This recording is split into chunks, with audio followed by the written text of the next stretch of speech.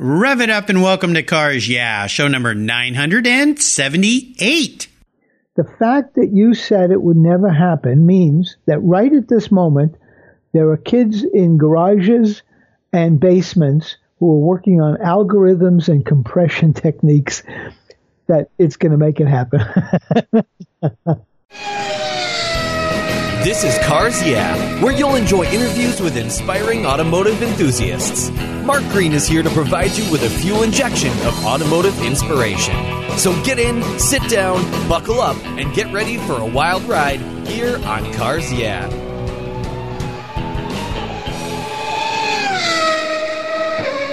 Hello, automotive enthusiasts. I'm revved up and so excited to introduce today's very special guest, Mark Roush. Mark, are you buckled up and ready for a fun ride? I'm always ready for a fun ride, and I try to be as buckled up as possible. There you go. I'll try to keep it between the guardrails here today for you. Right. Mark Roush is the co-founder of the Auto Channels television network that began in 1987. The AutoChannel.com was launched in 1995. The TAC Online entity is the Internet's largest automotive information resource with more than 2 million pages of content. Today, Mark is the company's executive vice president and co-publisher.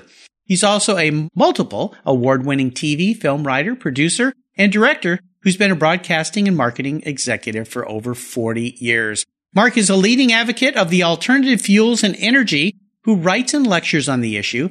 He's presented testimony before a congressional meeting on ethanol, was a keynote speaker at the Australian National Biofuel Symposium, and spoke at the Asia Pacific Economic Corporation Forum on behalf of the U.S. Department of Agriculture. You are one busy guy, Mark. I've told our listeners just a little bit about you. Would you take a brief moment, share a little bit more about your career and a very obvious passion for automobiles? Okay. Well, like all good American boys, I grew up admiring and loving cars.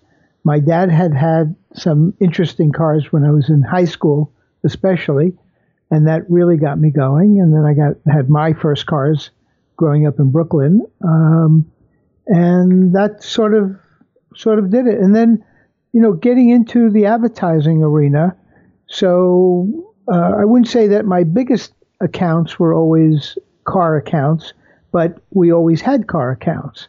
And so I was doing dealerships or motorcycle dealerships, in a couple of cases, restoration clients and things like that.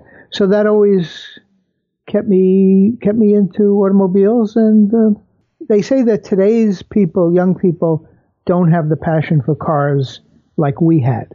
And I would say that certainly our fathers and probably grandfathers had the great passion for cars.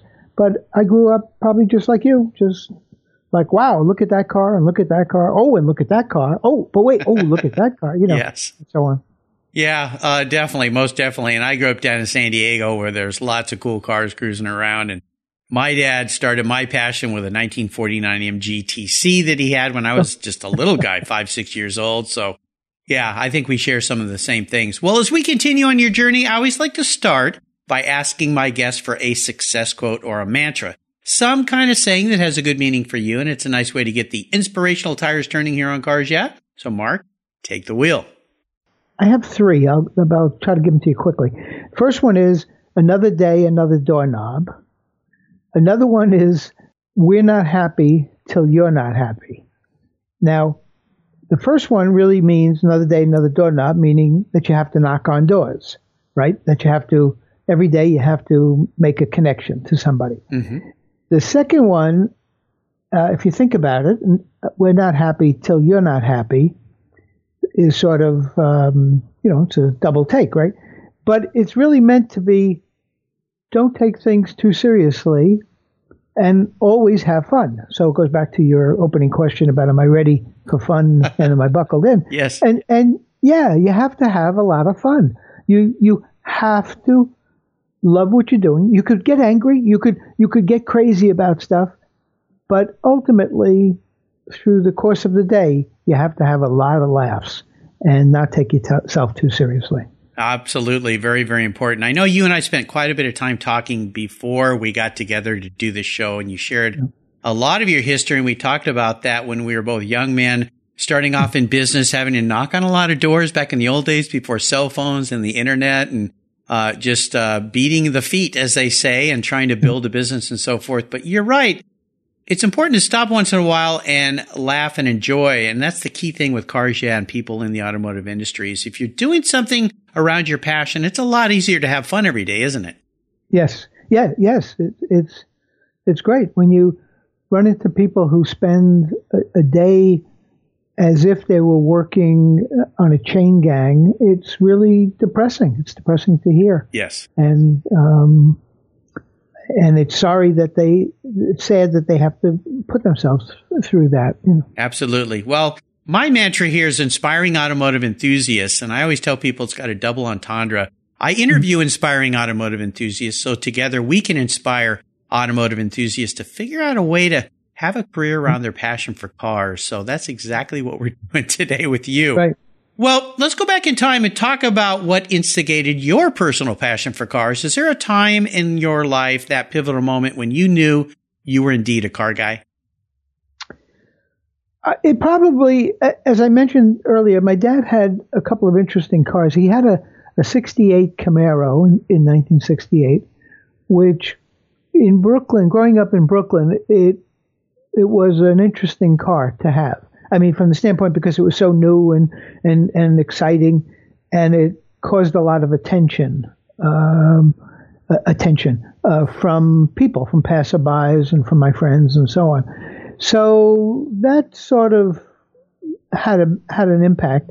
Then after that, he bought a Lincoln Mark IV, and the Lincoln Mark IV, if you recall, changed their front grille to a Rolls-Royce style grill. Right, yes. And we grew up in a rather plain, in that part of time in Brooklyn. We were living in one of the Flatbush areas off Kings Highway. People who know Brooklyn will know Kings Highway.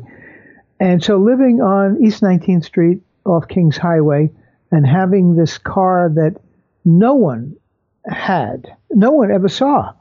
My dad got it just when it came out, and I would drive it. My dad was very good about allowing me to drive the cars, his Camaro and then the Lincoln.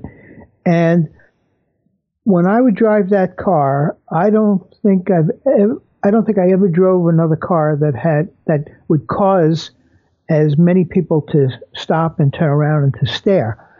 And so I think that was impactful, and I think it impacted partially, what was happening with me and girls.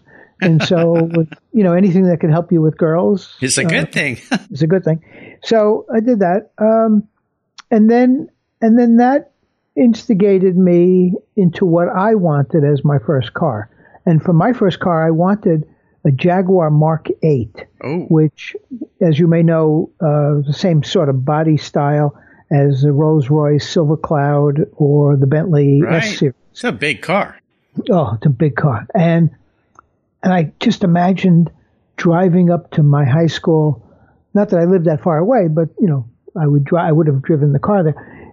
Driving up to my high school in a Mark VIII would have been unbelievable. Yes. So, so that triggered my thinking into cars and made me excited. Of course, I couldn't afford one because a used Mark VIII in New York in those days was probably somewhere around $1,500. And, 1969. There's a lot of money. That was a lot of money. Yeah. So I didn't buy that. What I did have was $150. So I bought, and this is funny, and you'll like this because of your dad's car, I bought an MGA. Oh, now, nice. An MGA isn't as nice as the TC, but it was a great car, and it still was a great car to have growing up, being in high school in Brooklyn. Yeah, absolutely. Well, much nicer car to drive than a TC. I mean, TCs are a little chancy in driving, especially once you get over about 45, 50 miles an hour. You don't want to be on a freeway in a TC. It's a handful. Well, what I want to do now is take a look at some of the many roads you've driven down. Now, you've built quite a business around the automotive industry, and no doubt that was fraught with some ups and downs, challenges, and maybe even some failures. So I'd love for you to share one of those failures or big challenges you faced and tell us what that experience taught you. Well, the biggest challenge, I had been in television. My business partner and I had been in TV and in the media for many years, advertising for many years.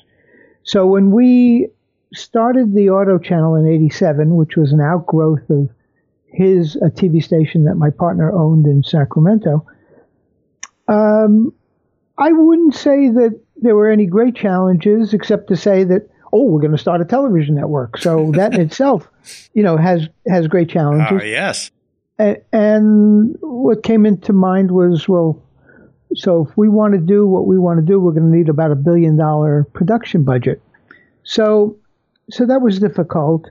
But okay, we worked through that, and we put together a nucleus of a network. We started syndicating some television shows. So the big challenge was that in 91, late 91, 92, we decided we now needed a partner to really launch this cable network. And so we went to some of the big guys, the big cable companies, and we happened to catch the ear and attention of Cox Cable, Comcast Cable, and Continental. And we were working with the three of them to launch the Auto Channel television network. And we spent about a year in really revealing everything, telling them where programming was going to come from, how we were going to do it, our formats, how we were going to have advertising, marketing, the kinds of deals that we had already set up with the 3 years of doing a syndicated TV show. And we get a letter one day from Cox that says, we don't want to do it. We don't think it's going to work. We don't think it's a good idea. Oh. So, that's fair enough. Like somebody could change their mind. Sure. The problem is that about 6 weeks later, we read in the trades that those three cable companies are launching something called SpeedVision. Oh, my gosh. Wow. And SpeedVision was the Auto Channel. It was our programming. It was a lot of some of our personalities that we had put together. It included the deals we made with magazine publishers. So they went and they just stole everything. They hired a guy who had been at ESPN to front it and to pretend that he had come to them with the idea, but he didn't. Yeah. And oh my gosh. So that basically put a bullet in our plans. So that was bad. The biggest problem with that is that if you try to launch in cable, you can't do it without a big partner. And although it was supposed to be that one of the whole concepts of cable television was supposed to be that it was going to make TV available for whoever wanted to become a broadcaster and for all kinds of ideas. Right. Well, very quickly that became tied to whoever it was that owned the cable system. Sure. And of course, the big guy at that time was TCI. But so we didn't have TCI, but we had the next three big cable systems. Right. Or we thought we did. So when that happened, basically that ended the dream of launching a cable television network, because without those three and TCI, we couldn't do anything. So we sort of thought we were dead in the water until we started to hear a lot of rumblings about the internet. And as it happens, my sister and brother-in-law started an ISP in Pennsylvania in early 94. Mm-hmm. And so we sort of were able to jump on that. Now we had been on some of the bulletin boards, computer bulletin boards before that with the Auto Channel and with some information, but none of that was really website stuff. And anyway, so we did that and we moved along, and we heard a demonstration of a streaming audio program. Mm-hmm. So as soon as we heard that, both Bob Gordon and myself, my partner, we knew that if you could stream audio, then it meant we could stream video. Yes. And because of our belief in where TV and computers would converge, we believed this in the 80s when we had the TV station, mm-hmm. but we didn't know the name Internet, right? The word Internet wasn't used in those days. Yeah. So, but we said, oh, well, this is it. This is that convergence of television and computers. Yeah. So it was now a question of finding someone who had the solution to be able to stream video. Well, we found them. It was an Israeli company, and a video. It'll come to me in a second. But so it was an Israeli company, and we became their first user. Wow.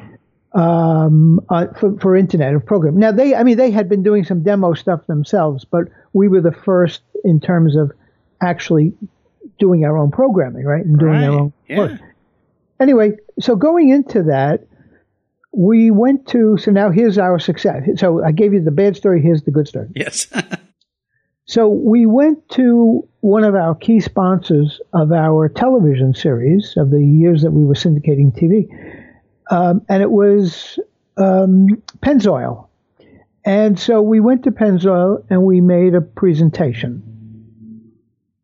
And we showed them an Internet site or a proposed Internet site that would have streaming video. But in these days, these were when we still only had Mosaic browser, and people had, if they were lucky, they had 14.4 modems. Right. It was even 9.6 baud, right? Slow loads, yes. Yeah.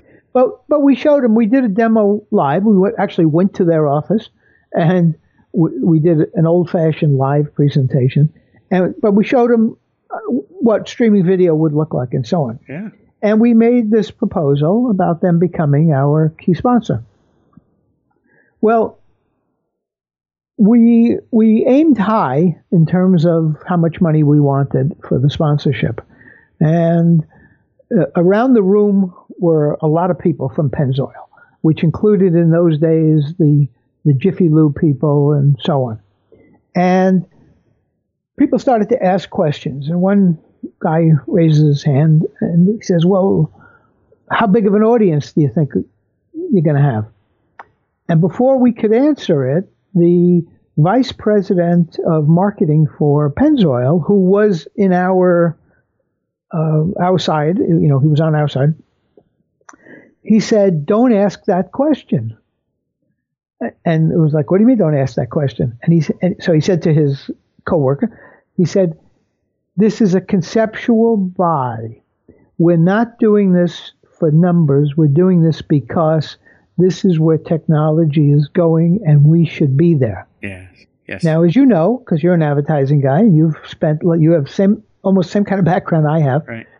Nobody says that in meetings, right? Right. Yeah. It's like, what do you mean we don't care about numbers? Everybody cares about numbers. Exactly. But he said, we don't care. We're doing this because it's the right thing to do. Yes. So, okay, so we finished the meeting, and a couple weeks later, I call them to say, so what did you guys decide? And we figured Pennzoil was going to say, yeah, we'll go, but we can't spend that kind of money.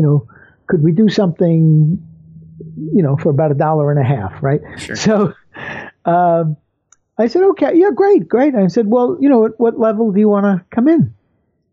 And he said, well, the full level, but, just what you proposed. And so that was unbelievable. Now, it wasn't as good of a deal as if we would have had Cox Continental and Comcast as our 900-pound gorilla to launch the TV network, but it was still pretty good. Yeah. Wow. So funnily enough, we launched Speedvision launched their TV network in December of '95, and we went on with the Pennzoil sponsored because we had been on the web with a Mosaic browser, but if you remember, about January '96 is when the new Netscape browsers. I'm trying if that was what it was, and those were the real first dynamic browsers. Sure. And so we came on, and we had that, and so we launched in January '96 with the Netscape browser, and by February, a month later, we were doing streaming video. So we were the very first people to ever do streaming video on the internet in the world for any subject matter. Wow. And that set the tone for a lot of things. We wound up then using a couple of different solutions, one called Vivo Active, and for a while Vivo Active, which nobody remembers them today, but for a while they were the number one streaming solution. And then we switched over to VExtreme as the solution, and we broadcast live the '97 Indy 500 with video, streaming video, and that allowed that we did 150 hours from Indianapolis without any problem streaming live. Now, without any problems, meaning that somebody had to have good enough connection, obviously, to watch it. Sure. But in those days, now people were starting to get 28.8, and some people even had 56K modems. And occasionally you'd find somebody with an ISDN line. So, but we did that. And what's funny is VExtreme, the president of the company called me to say, after we did the Indy thing, he said, "Oh, we're going to go up to Washington, and we're going to try to get some investment money from Microsoft." So okay, good luck, so on and so forth. So he comes back and he calls me and he said, "Well, the meeting went a little different than we expected. They didn't invest in the company; they bought the company." Oh goodness! and one of the things that VExtreme showed them were the videos that we did with their system, their VExtreme system, from Indy. And at that point, Microsoft had this thing called Web Theater, which was terrible. It was the worst. Real Audio now had real video at this point. The Israeli company was progressing, but VExtreme was better than all of that, and their codec was better. So it just made sense for Microsoft to buy it, and then that became Web Theater 3, and today it's Windows Media. And they're basically using the same codec, it's improvements on it, but it's the same basic codec. My understanding is that they got from VExtreme. Wow. So anyway, so they did that. We did some interesting stuff. We did the very first live streaming video broadcasts from SEMA, from the LA Auto Show. We did the very first NASCAR race live. We did a super truck race from what was called Sears Point. Today it's Infineon or something else. And so we did car auctions. We did the very first live video car auctions we did one in Las Vegas. We did a few in Palm Springs. We did a few in Newport Beach. And that set a lot of tone for a lot of what became today is everybody doing video, right? Wow. Holy cow. Well, kind of leads into my next question, but you kind of answered it multiple ways, and that's an aha moment in your career. Is there one that really stands out for you? But you just mentioned a whole bunch of them there. In this looking for a video solution, prior to finding the Israeli company, I had gone to a teleconference conference and an exhibition in Anaheim. And I'm walking around and I'm looking, and there are these people who are promoting and showing off their video teleconferencing capabilities. And I went up to one guy and I said, "Here's what we would like to do." And I told him, we want to do streaming video over the internet for our website. Well, the guy started low, but then he escalated and he started yelling at me like how stupid I was. It'll never happen. You can't do it. It'll never be. It's a twisted pair copper wire. It can never, ever carry video. You're crazy. You're crazy for even thinking it. Well, at this point, people around, other booths, people walking by, looking, stopping, like, what's going on, right? Yeah. So he finishes, and I said to him, the fact that you said it would never happen means that right at this moment, there are kids in garages and basements who are working on algorithms and compression techniques to make it happen. That it's going to make it happen. Of course they are. Yeah, one was called Steve Jobs. There was some Hewlett Packard guys in a garage somewhere. I mean, all these things. Yeah, I tell you, amazing story. Well, let's talk a little bit about cars here because I want to have a little bit of fun with cars for a moment, although you've had a whole career around them. What was your first really special car and maybe a memory you have about that vehicle? Well, the MGA. My dad's cars, of course, as I already said, but the MGA as my car, as car that I owned, right, was very special. And having it in Brooklyn and being able to drive it to high school was a big deal because nobody had a car like that. Yeah. It would have been even better if I had the Jaguar, but that's okay. But it was special, and it also was the first car that I had to start to learn how to sort of fix things. Well, of course, it's British. Right? An old British car. Yep. And so that started. So I'm not a mechanical expert, and there's a lot of things I don't know about the engines of cars and the runnings of cars. But that's the first thing that car taught me some things. Yeah. And I started to learn, which, frankly, a lot of that is what I was then able to use later in life, more recently, in coming to understand things about alternative fuels. And I'll get into that more if you want me to. But I'll just say that there were some basic things that I learned that then when I would hear the myths about alternative fuels, especially ethanol, and people would tell lies, the oil industry tells lies about ethanol. And I would think back to those days with the MGA, and I would say, no, that's not how a car works, and no, that's not what goes on, and so on. So those kinds of things happened. And then... I'm going to ask you about ethanol and your fuel involvement in just a second, but before I do you have a Seller's Remorse story? Is there a car you let go that you wish you had back? I don't think so. Yeah, it sounds like no. What's the answer there? Yeah, later in life, in '84, I bought a Bentley S1, a 56 S1.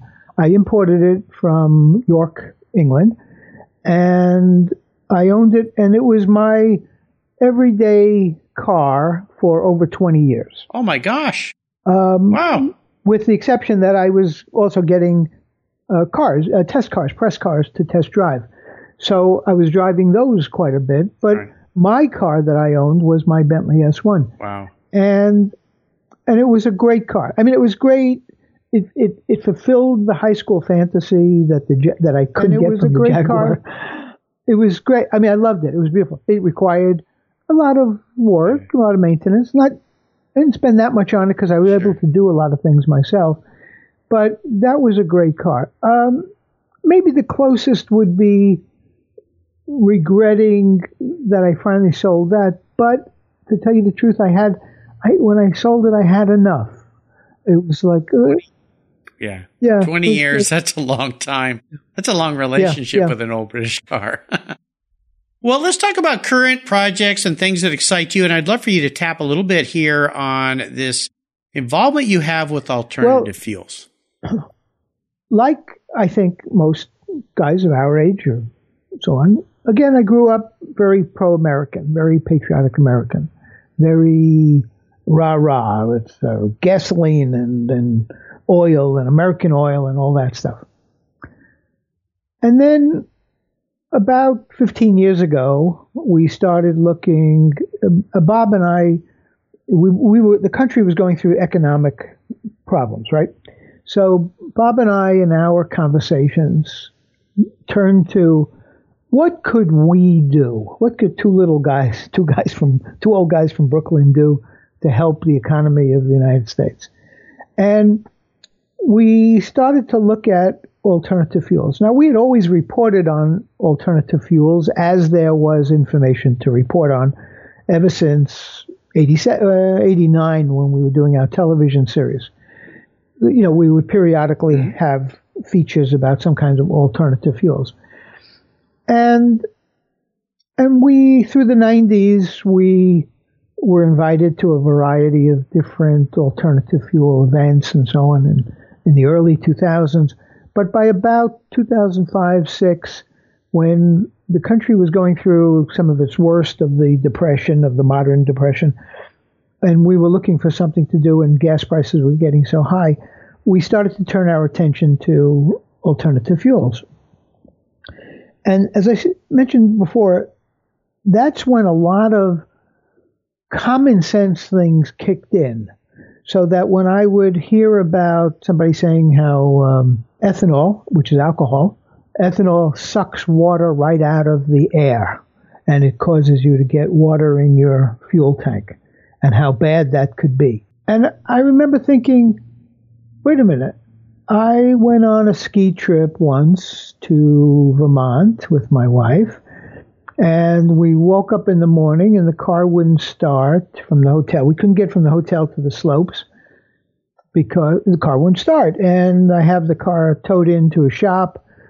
The guy says, don't worry, we'll take care of everything. You can pick it up later after you finish skiing. So we go skiing, we come back to the shop. And I said, so what happened? And he said, well, you had fuel line freeze.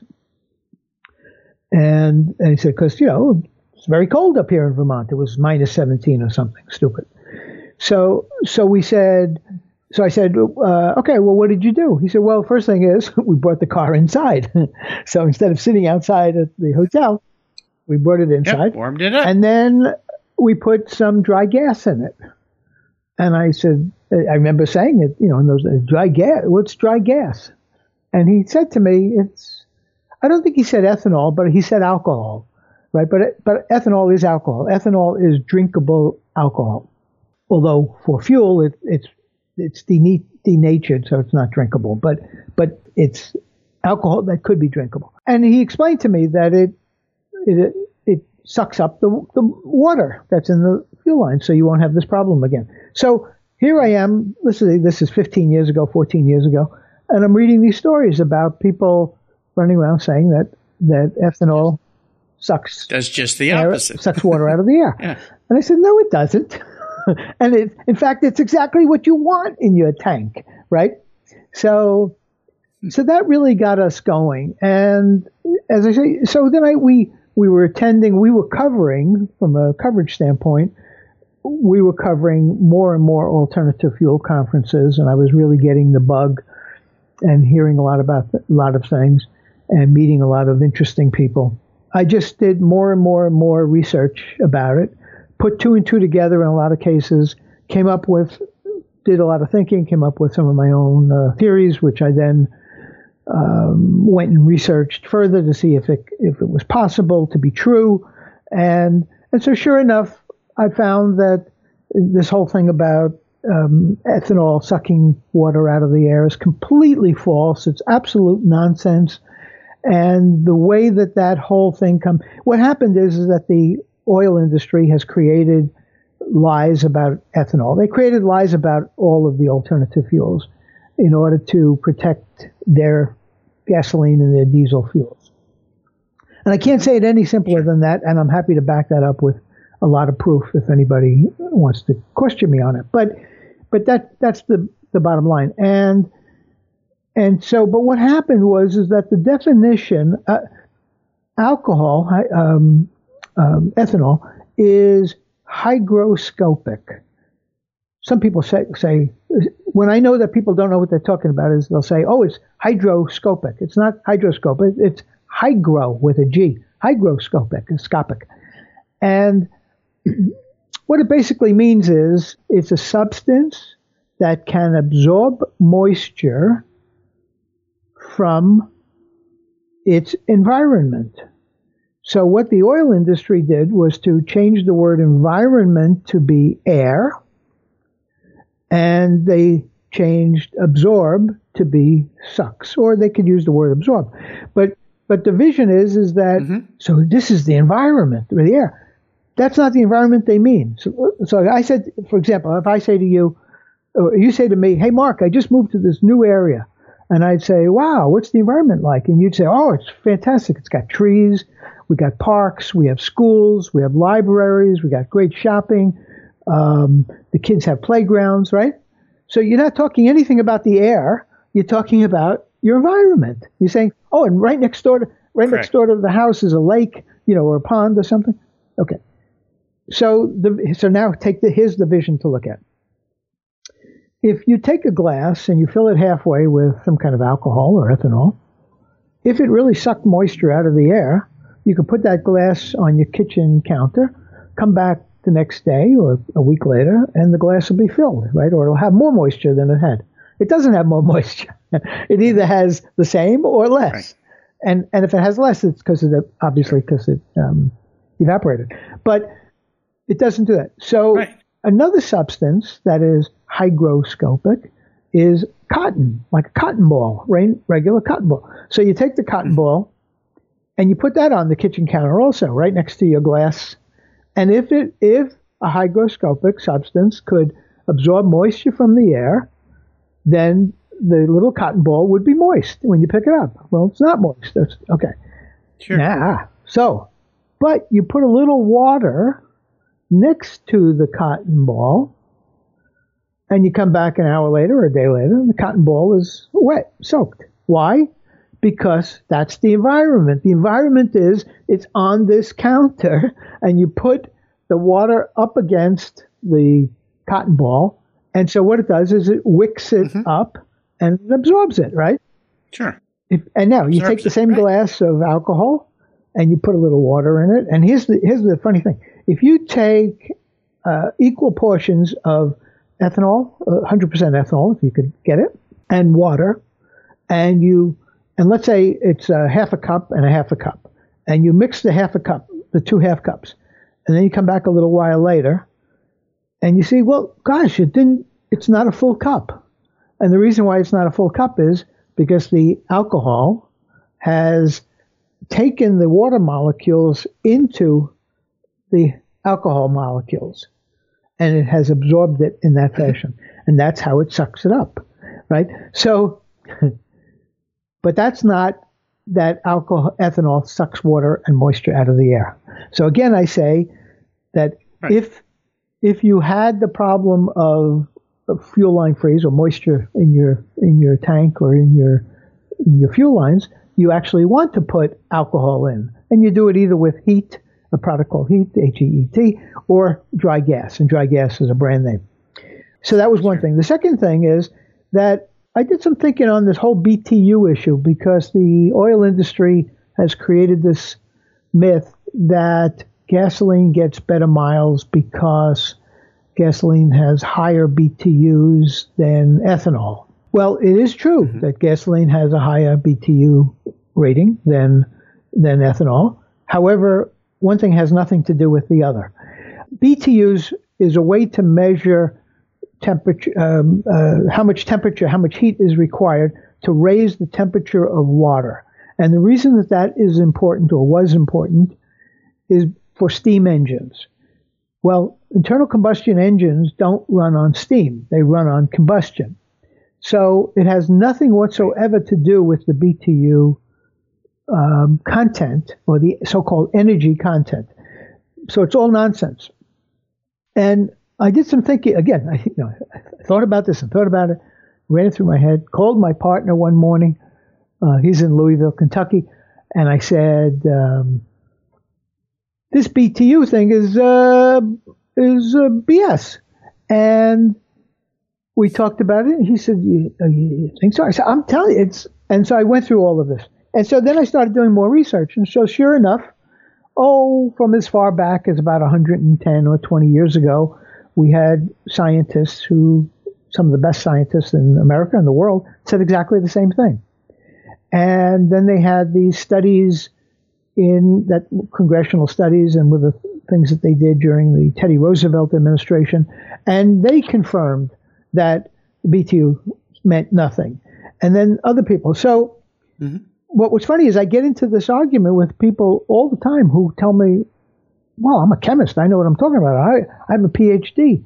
And I get into debates constantly with professors at various really great colleges and people with unbelievable credentials who want to argue with me on this BTU thing. And they are completely wrong. And I go through it all. And then they either admit that they have been wrong for all these years, or I never hear from them again. But the other thing is, and sort of the explanation of this is, that if BTU was really the important thing, then it would mean that you could put diesel into a gasoline car, and because diesel has a higher BTU than gasoline, and you should get even better mileage. Well, you don't. The car won't run, right? And if you put gasoline in a diesel car, you can't say, oh, it'll get 10% fewer miles. You say it gets 100% fewer miles because it won't run. The car won't go. So BTU has nothing to do with it. And as it turns out, if you take an engine, the exact same engine, whatever engine is in your car, and you optimize that engine to run on ethanol, it will deliver equal or better mileage than the engine will get on gasoline. So it has nothing to do with BTU. It has to do with the length of the piston stroke. It has to do with the timing. It has to do with the injectors, the fuel injectors, and that's what you have to do to optimize the car. So it has nothing to do with it. Now, on top of all of that, a fellow by the name of William Hale, who was a big deal chemist back in the 30s and 40s and 50s, I mean, really a big guy. He did a lot of work on this, and he faced the same problem. And he explained in those days that, like, if you go to an automobile company today, an automaker, and you say, okay, if I run the car on E85 or E15, what's going to happen? They can say, oh, you're going to lose 33%, because that's of mileage, because that's the difference between BTUs for gasoline and BTUs for ethanol. And you're going to lose 33%.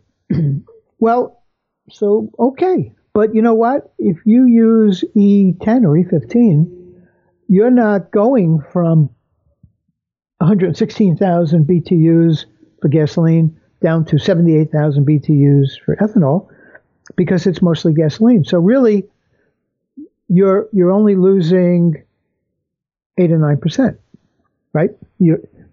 But wait, why is the car maybe getting 15% less? Well, the answer is because they have the car so tuned to run on gasoline that it's not using the benefits of the combustion and the thermal, the higher thermal characteristics, the better thermal characteristics of ethanol. So it gets less. The other thing is that gasoline doesn't burn cleanly. And we know that because that's where all the junk that forms in your engine comes from. That's right. That's all the bad emissions and all the gunk that gets formed.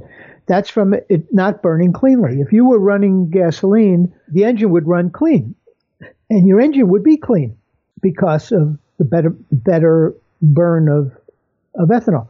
So when you actually break it down, you lose about 25% of thermal efficiency in gasoline. So if you were only looking at BTUs, the thermal efficiency of gasoline in an internal combustion engine comes down to about 86,000 BTUs compared to 78,000 BTUs for ethanol. So again, that's only about 7 or 8%, not 33%. So the nonsense that you're going to lose 33% is nonsense, because you're not dealing with the BTU being this much higher than that. So you can look at it scientifically. I hope I haven't lost you, and I hope I've explained it properly. And I hope anybody who listens to this can follow it. But anyway, but it really has nothing to do with one another. So I started arguing this and writing about this quite a bit. And naturally, it caught a lot of attention because there were all these people who have heard for only 50 years that the difference between the BTUs in gasoline and ethanol is so much greater that's why it's better. But it has nothing to do with it. It has to do with engine optimization.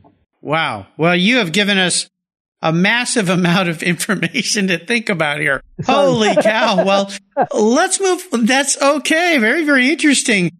Here's a very introspective question for you, Mark. If Mark was a car, what kind of car would he be and why? I'd be my Bentley S1. A little old. There you go. Sometimes it needs some maintenance. With a little class. And a little class. But, I have to tell you that the best thing about the Bentley was it had the image of a $100,000 car, and I only paid $7,000 for it. Oh, yeah. Well, we'll keep that a secret. secret. When I have that, and I drove that down the street and stuff, and people would say, "Oh man, what did that cost you?" And it was like far less than you think. Oh, very cool. Well, Mark, up next is the last lap. But before we put the pedal to the metal, let's say thank you to today's Cars Yeah sponsors. Hey, Cars Yeah listeners, this is Mark Green. I've been using Covercraft covers to protect my cars and motorcycles since I was in high school, way back in 1975. But Covercraft has much more to offer than just vehicle covers. This time of year is very hard on your vehicle's interiors. Rain, snow, dirt, and mud gets into the carpet and the seats, grinding away and destroying the original materials. It's important to preserve and protect your special ride with Covercraft floor mats and seat covers. That's what I do. They offer a wide variety of styles, colors, and materials, all designed to fit like a glove. They're easy to install and provide for anchor points and airbags for safety and a perfect fit. Protecting your vehicle adds value when you go to sell it too. Simply go to covercraft.com and order the style and color you like best, and boom, you're set. You'll thank me, and your vehicle will thank you as well. That's covercraft.com, and tell them Mark at Cars Yeah sent you. That's covercraft.com. What's every automotive enthusiast's dream? To design and build that perfect garage. My friends at Metron Garage are a group of creative talents who've combined their passion for cars with their careers in architecture. Their service includes unique garage design and state-of-the-art fabrication. They will create the coolest custom garage for you and your vehicles. Metron Garage's system features fully engineered commercial-grade material and structural framing that's stronger than traditional construction. Their designs are pre-engineered to meet your building codes for fast, bolt-together construction. With over 25 years of experience, you'll see a 3D rendering to visualize your custom garage, and the final structure will fulfill all your storage needs. Contact Metron Garage today and begin realizing your dream garage. Go to metrongarage.com. That's metrongarage.com. Garage is built for discerning enthusiasts. Where it's not just a garage, it's where your dream garage comes true. Okay, Mark, we are back and we're entering the last lap. I'm going to fire off a series of questions and ask you to give our listeners some very quick blips of the throttle answers. So here we go. What's the best automotive advice you've ever received? Don't buy a car at night or in the rain. Or in the rain. At night, because you can't see the imperfection. You can't see things, right? Yeah. And so they would say that. So I think that probably is the best. I think that's a good one. Now, would you share one of your personal habits you believe has contributed to your many successes over the years? Hard work. Just long hours and hard work. And I would say that contributed not only to my successes, but my failures. So. Yes, work hard. That's for sure. My dad used to tell me, you may not be as smart as the next guy, but you can always outwork him if you just work hard enough. So now, how about a resource? There's lots of great resources these days, but is there one you'd like to share? From a general standpoint, in the old days, I would have said the library. We used to go, Bob and I used to say, this back in the 80s, the library, the public library, is our secret source for things. Yeah. Because it's so underused, it's amazing, right? Yes. So now today we have everybody has a personal library in the house, and it's called the internet. Right. Well, I have to tell you that from the kind of research that I do, and for example with alternative fuels and so on, that people really use the internet as little as they used the public libraries. And to think that it's everything you need to know is right there at your fingertips, and people don't research it. Yeah. And they don't do enough research. So as a general sense, I think the big tool is the big thing I would say is libraries and search on the internet. Libraries are massively underused, and today you can download books from the library. You never even have to go there. You can download audiobooks. You can get movies from there. And you know what? Tax dollars pay for it. So essentially, it's all free or subsidized. Yep. I know nothing's free, but the libraries. My wife gets books from the library all the time. It's an amazing resource. Never has to buy a book. And if they don't have a book you want, you just ask them to get it. And you know what? They'll get it for you. So yeah, people need to use the library more. Now, if I could arrange for you to have a drink with anyone in the automotive industry, living or deceased, who would it be? Probably Wagner, the old president from 10, 12 years, from 2008 of GM. Oh, I was going to say, the president, I don't remember President Wagner of the United States. Oh, yeah, no. GM, okay. I think probably him, because I'd like to get his take on what he thought of this whole nonsense of getting him fired and bringing in a guy who had been on the board of directors of Exxon, and then bringing in Mary and things like that. A lot of politics going on there, I have a feeling. But that could make for a whole nother show. Now, if I could arrange, let me ask this question again. How about a book? Is there a book that you think our listeners should read? And excuse me for being so mundane about ethanol, about alternative fuels. I would say this book. It's called The Forbidden Fuel by Bill Kovarik and Hal Burnton. And it's an incredible book that it's one of the books that I've used as a resource, and I've gotten to know Bill Kovarik fairly well over the years. But it's a great place to start to read stuff about this whole alternative fuel thing and about what has gone on for the past 150 years. Very cool. 160 years. I'm glad you recommended that. It's the first time that book's been recommended. And I'll remind our listeners, you can find links to all these great resources that Mark has recommended on his Cars Yeah show notes page. You just go there, type in Mark. That's Mark with a C versus my Mark, which is a K, M-A-R-C, and then Rauch, R-A-U-C-H. All right, we're up to the checkered flag, Mark, and this last question can be a bit of a doozy. I'm going to make you get rid of all your cars, and you can only have one very cool collector car in your garage, but I'm going to buy it. So you want that $1 million or multi-million-dollar car? No problem today. I'm writing the check. What's it going to be? Cadillac Alante. What? In about 89, Cadillac gave me an Alante to drive for a month. Uh-huh. And, they had that car only for a couple of years, and they discontinued it. It was reminiscent of when my dad had the Lincoln Mark IV. Oh, okay. In terms of people drawing attention. I was living in San Diego at the time, and people would follow me on the highway, get off my exit, and then flag me down to ask me about the car. Yeah. It was a beautiful car. It was styled by Bertoni, maybe, I'm thinking. And it was a convertible.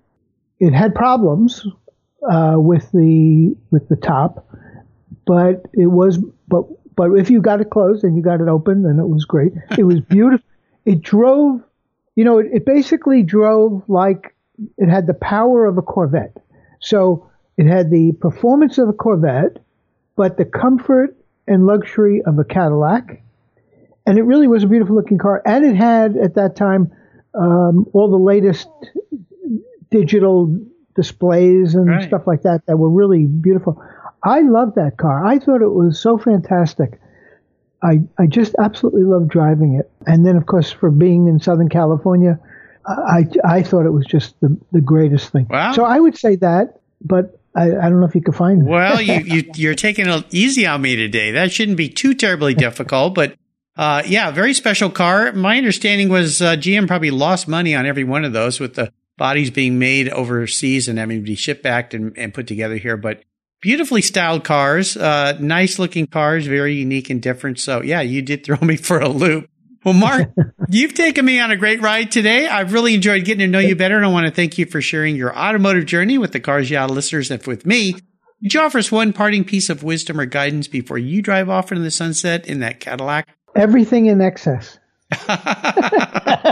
There you go. You heard it here. Everything in excess. What's the best way for our listeners to follow along with you and learn more about what you're doing?